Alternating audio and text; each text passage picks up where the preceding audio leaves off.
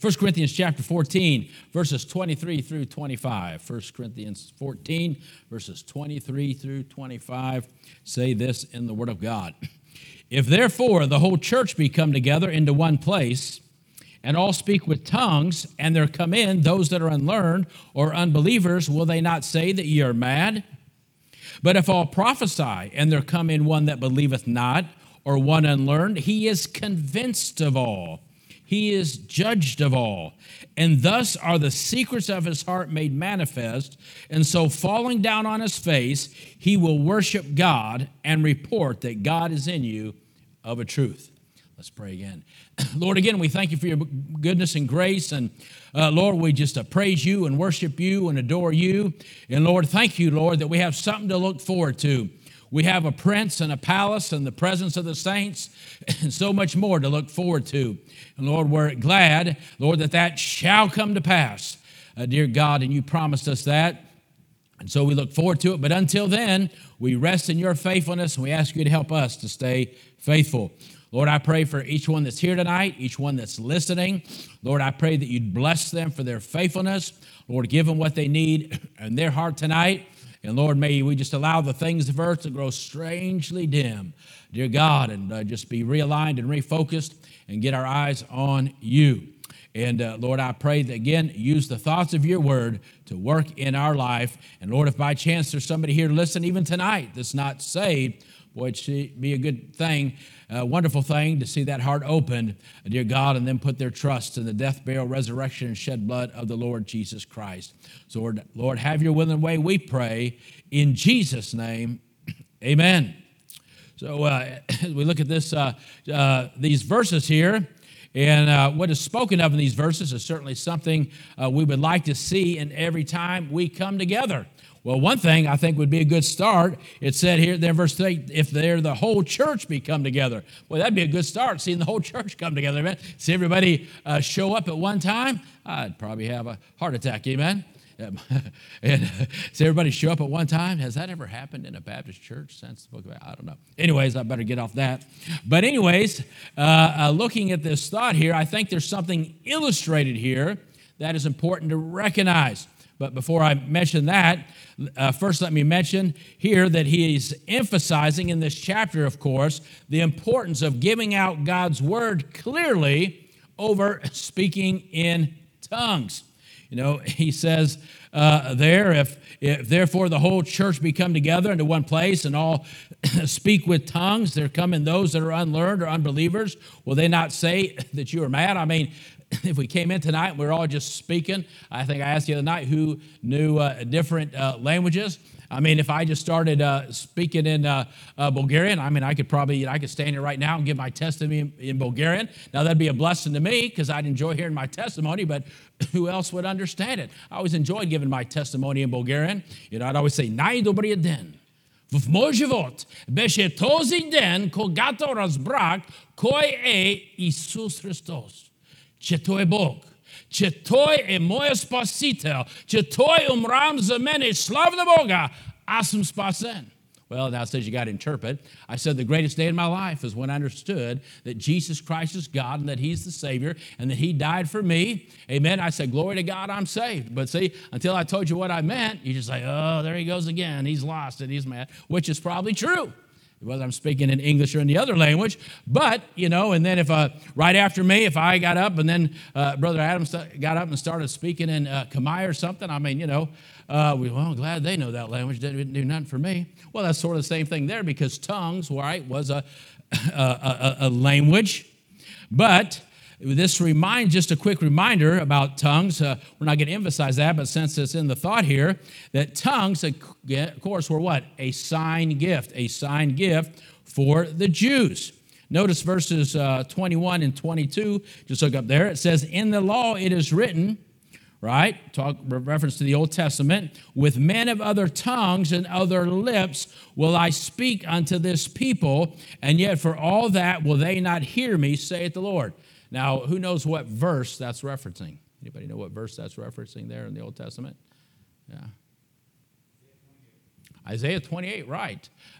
Verse 11. So it says this, but notice what it says. With men of other tongues and other lips will I speak unto this people. Right there. That's your context right there, this people. And if you go back to Isaiah 28:11, it says, with stammering lips and another tongue will I speak to this people, talking about the Jews. And every time you see tongues spoken in Acts, again, Jews were present. I'm not, just to touch bases and a reminder, of course, Acts 2, it let them know that Pentecost was come, right? And the power of the Holy Spirit was there for the church. Acts 10, we saw it, right?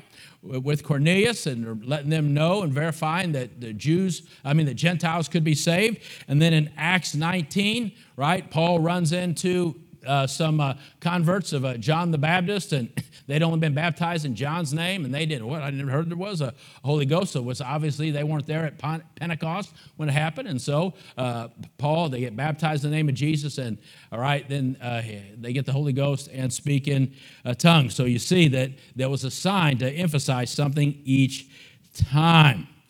But in verse 23, we see what happens if you emphasize tongues or maybe anything else for that matter over the giving of the Word of God clearly.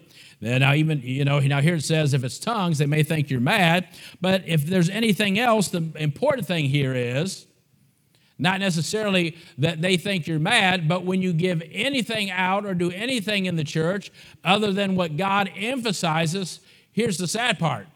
Not necessarily what they think about you, but people don't get the help they need. That's the important thing to understand here. People don't get the help that they need when they come to church. These verses show what should truly be emphasized when the church comes together. And what is that? The giving forth of God's word clearly. That's what's important. And so it says here, but if all prophesy.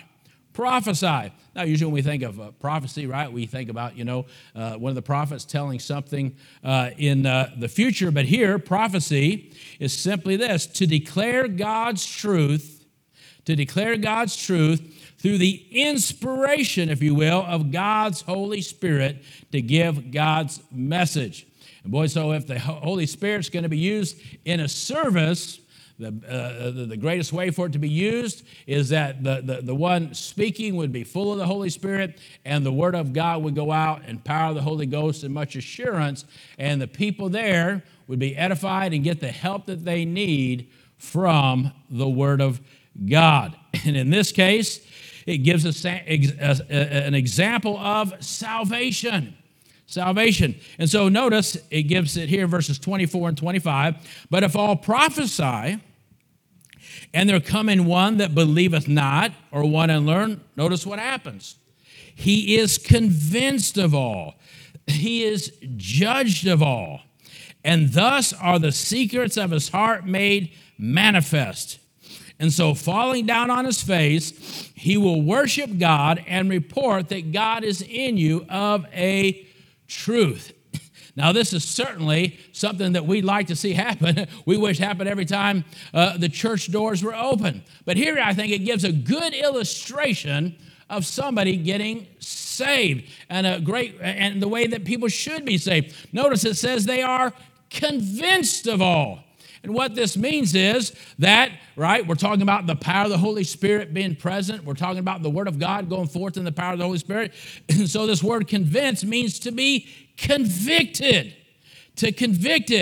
and prove, right, and prove to one that they're wrong and bring shame. And so what happens is the Word of God goes forth, and the Holy Spirit power, and through the Holy Spirit, through the Word of God, that person is convinced of their sinful condition.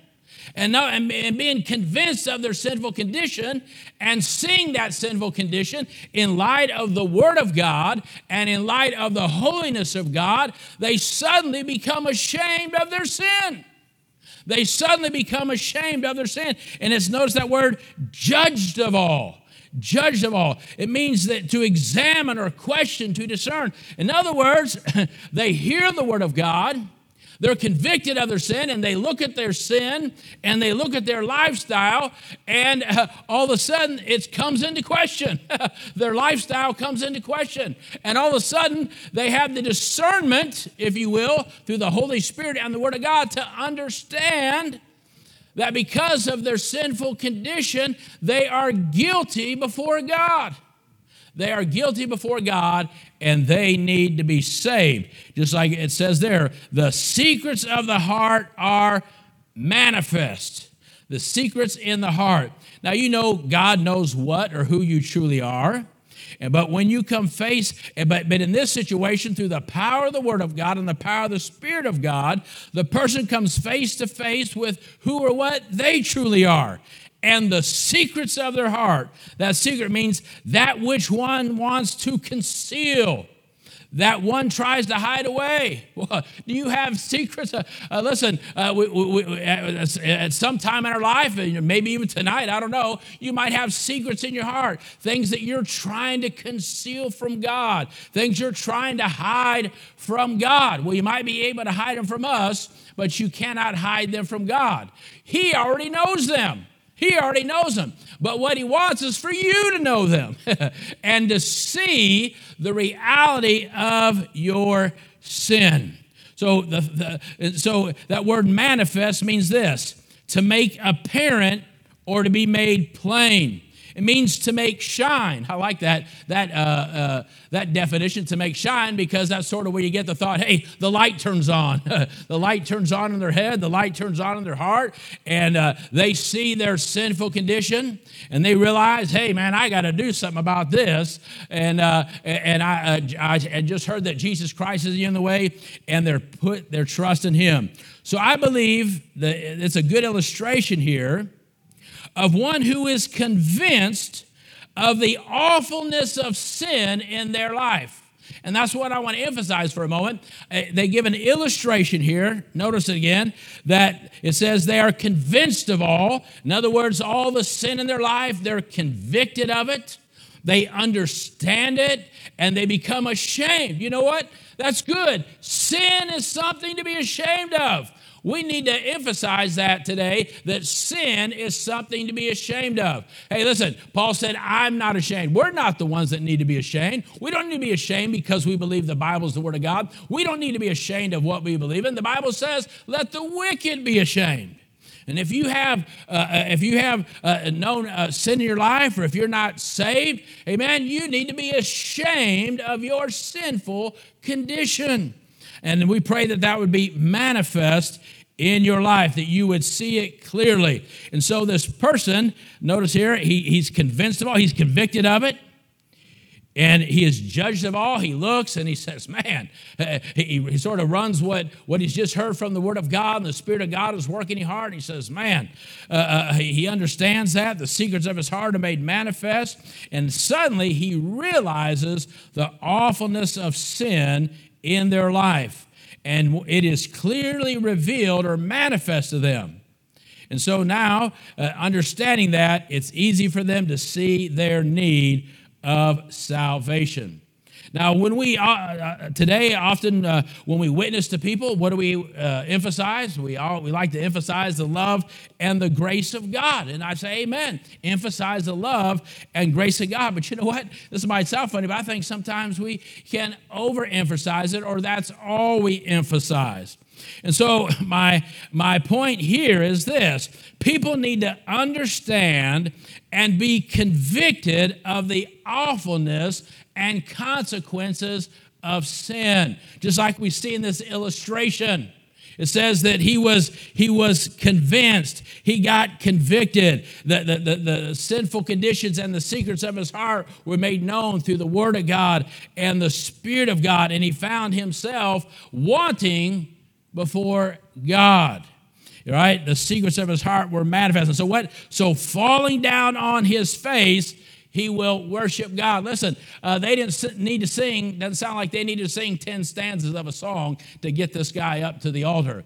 You see? And so what he just clearly saw the awfulness of his sin in light of the Word of God, and I believe in light of the holiness of God. And people need to understand that. We need to get back to emphasizing and people understanding the awfulness and the consequences of sin. Yes, we love to say that Jesus died to show the love of God, right? God commended his love toward us and that while we were yet sinners, Christ died for us. So emphasize, tell them that Jesus died to show his love, but also he died to show the awfulness and the price of sin. Not only did he die to show God's love for you, but he's also died to show you that sin is an awful and terrible thing. And we need to realize that. You know, maybe one reason people have trouble letting go of sin. You know, sometimes, when we got saved, we've been set free from sin, right? We've talked about sin has no more power over us. But sometimes, for some reason, after people get saved, they have trouble letting go of some sin. They have something that just keeps setting them back in their life. Boy, that's why I think maybe they need to understand, and we need to pray, right? That the Holy Spirit of God would just shine his great light into them in the Word of God, and they'd realize the awfulness of that sin that they continue to do, that they continue to go after, that they continue to give in. You've heard that word, I don't know, you don't hear it much anymore, but people just talk about that besetting sin, right? Listen, we don't need to have a besetting sin. We need to take that sin that we're battling and say, oh God, let me see this sin through your eyes. Lord, let me see this sin right through the Word. When I think about Jesus on the cross and shedding his blood for me, I'm glad that he did the show of love, but let me realize the reason that happened is because of the awfulness of sin. And help me to grasp the awfulness of the sin in my life and through the eyes of a holy God. You know, if we teach to love and grace, that's great. But again, also emphasizing the holiness of God, because I think it's when people get a good look at the holiness of God, it's easier for them to understand the awfulness of sin in light of the eyes of a holy God. And I think when we get our emphasis on holiness, right, not just living holy, but how holy God truly is, it's easier for one to understand the terribleness of sin and the awfulness of sin in light of holiness. So again, 1 Corinthians 14 here, I think, shows a good example or a good illustration of one who saw the awfulness of sin in their life. Even though I realize it's given the illustration, it seems to emphasize that. Again, convinced of all and judged of all. Boy, that ought to be our prayer when we come to church and sinners come in, or we're witnessing to somebody, or we're praying for somebody to be saved. God, I pray that the Holy Spirit of God would take the Word of God that they've heard and just bring great convicting power upon that heart and manifest to them the awfulness of their sinful condition, or the awfulness of that sin that they continually just give themselves to, right, instead of doing the right thing. You know, Paul was glad it was revealed to him and that he understood the awfulness of sin. I like this verse, Romans 7:13, what Paul says here. I've got 2 minutes. Romans 7:13 says this. Was then that which is good made death unto me? God forbid. But sin, that it might appear sin, right? That's what we want. God, let sin appear as sin in my life. Lord, I want this. If I'm doing something that's not right in your eyes, if I'm doing something that's wrong according to the Word of God, Lord, let the Holy Spirit convict me and let it appear as sin to me, because it appears as sin to you. Look at what the verse goes on to say. Working death in me by that which is good. And notice how this verse, that sin by the commandment might become exceeding sinful. Exceeding sinful. That is how sin should appear to us as believers. If there's something we're having trouble, we need to say, God, let me see the awfulness of this sin. Let this sin appear as sin in my heart in a great way. Lord, let me see that it's exceeding sinful before your eyes. And Lord, I want to think about sin like you think about sin, and I want to see it as exceeding sinful in my life. That word exceeding means going beyond, to a great in extent, very extensive, beyond the limit. And we always think of maybe some great sin, but I think of David this morning, right? You see, he was so sensitive that even though he didn't kill Saul, just the cutting of that garment, doing something out of the flesh, doing something in his own self-will, you know what? His heart was smitten. Why? Because even that little thing came across to him as exceeding sinful. Exceeding sinful. Remember, I've said this before. The closer you walk with God, the thinner the line becomes in what is sin or what is wrong. Maybe you don't understand that, but as you walk with God, you'll understand that. I've said that before. When you first get saved, where's sin? Oh, sin's on the other side of town. That's where sin is. Sin is on the other side of town. Boy, you get close to God, all of a sudden it's right across the street. Then you get close to God, all of a sudden it's in the other room. Boy, you get close with God, all of a sudden it's right next to you. Boy, then you really start to understand, you think it's right there in one of the chambers of your heart, where that's actually where it was the whole place, but you're just starting to realize it's just being manifest to you that the heart is deceitful of all things and desperately wicked. You don't even know the wickedness and vileness of your own heart. No, I don't, but I want to understand that, amen, in light of the Word of God, the Spirit of God, the holiness of God. Now remember, it is the Holy Spirit that shows one the awfulness of sin in light of the holiness of God.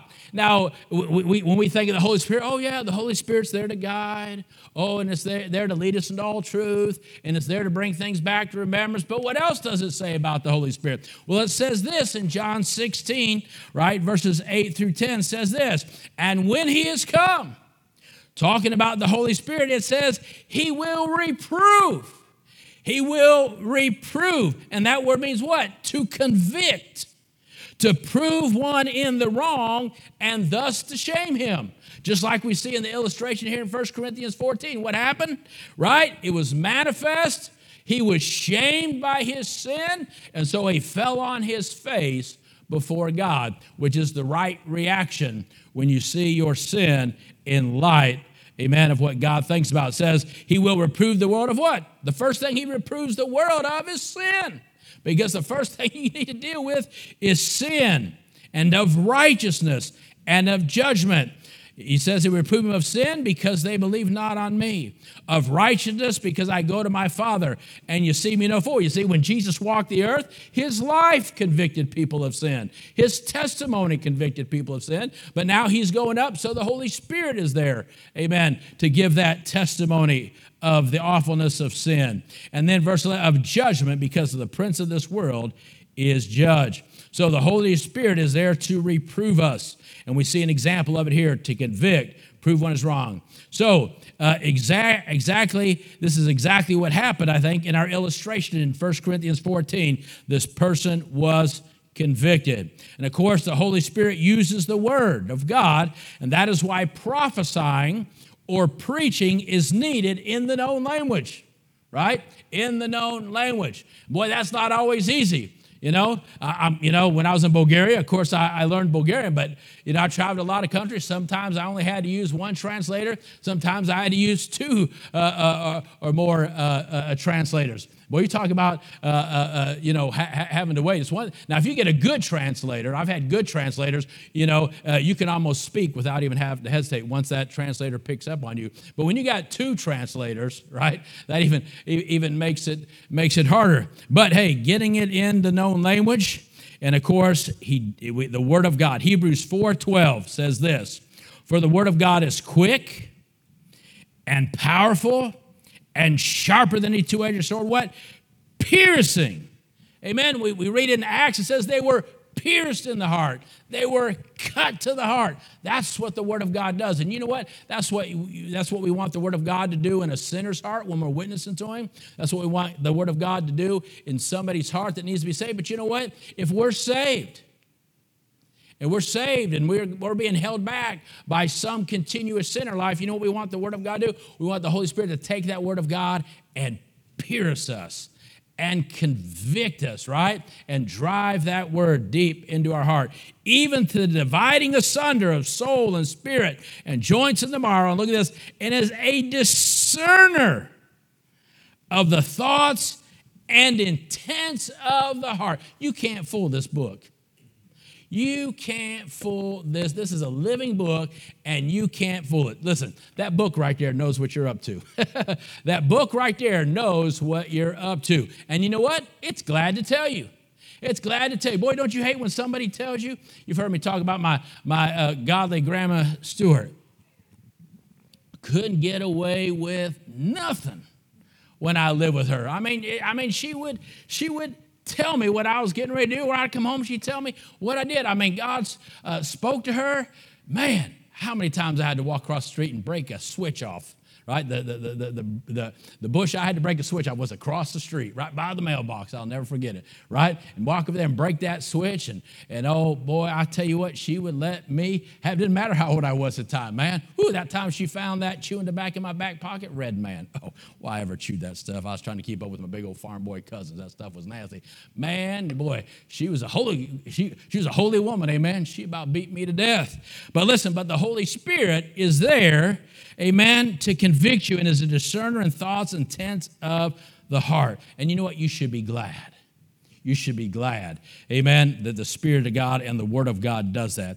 You see, over there he talks about tongues. And what is he saying? He said, when you read through there and it says about tongues, well, who do they help? Well, they edify that person or they help that person. You see, tongues or languages, which is what tongues means, they're languages, known languages, right? Unknown maybe to the person, but we're about self. You see, the tongues were about self, but preaching was about souls. Amen? Jesus didn't die so you could glorify self. Amen? He died for souls, and that once your soul gets saved, he can use you, amen, to reach other souls. Much of what is done in churches today, unfortunately, is more about self than souls. We need to make sure that the emphasis, when the church comes together, or at least when our church comes together, the emphasis stays on the Word of God. The emphasis stays on the Lord Jesus Christ. The emphasis stays on souls, where it should be. Verse 23, again, the purpose is not to entertain sinners. The purpose is to convert sinners. Verse 25, and look how it ends. It says he falls on his face, amen, he gets saved. And so falling down on his face, he will worship God and what?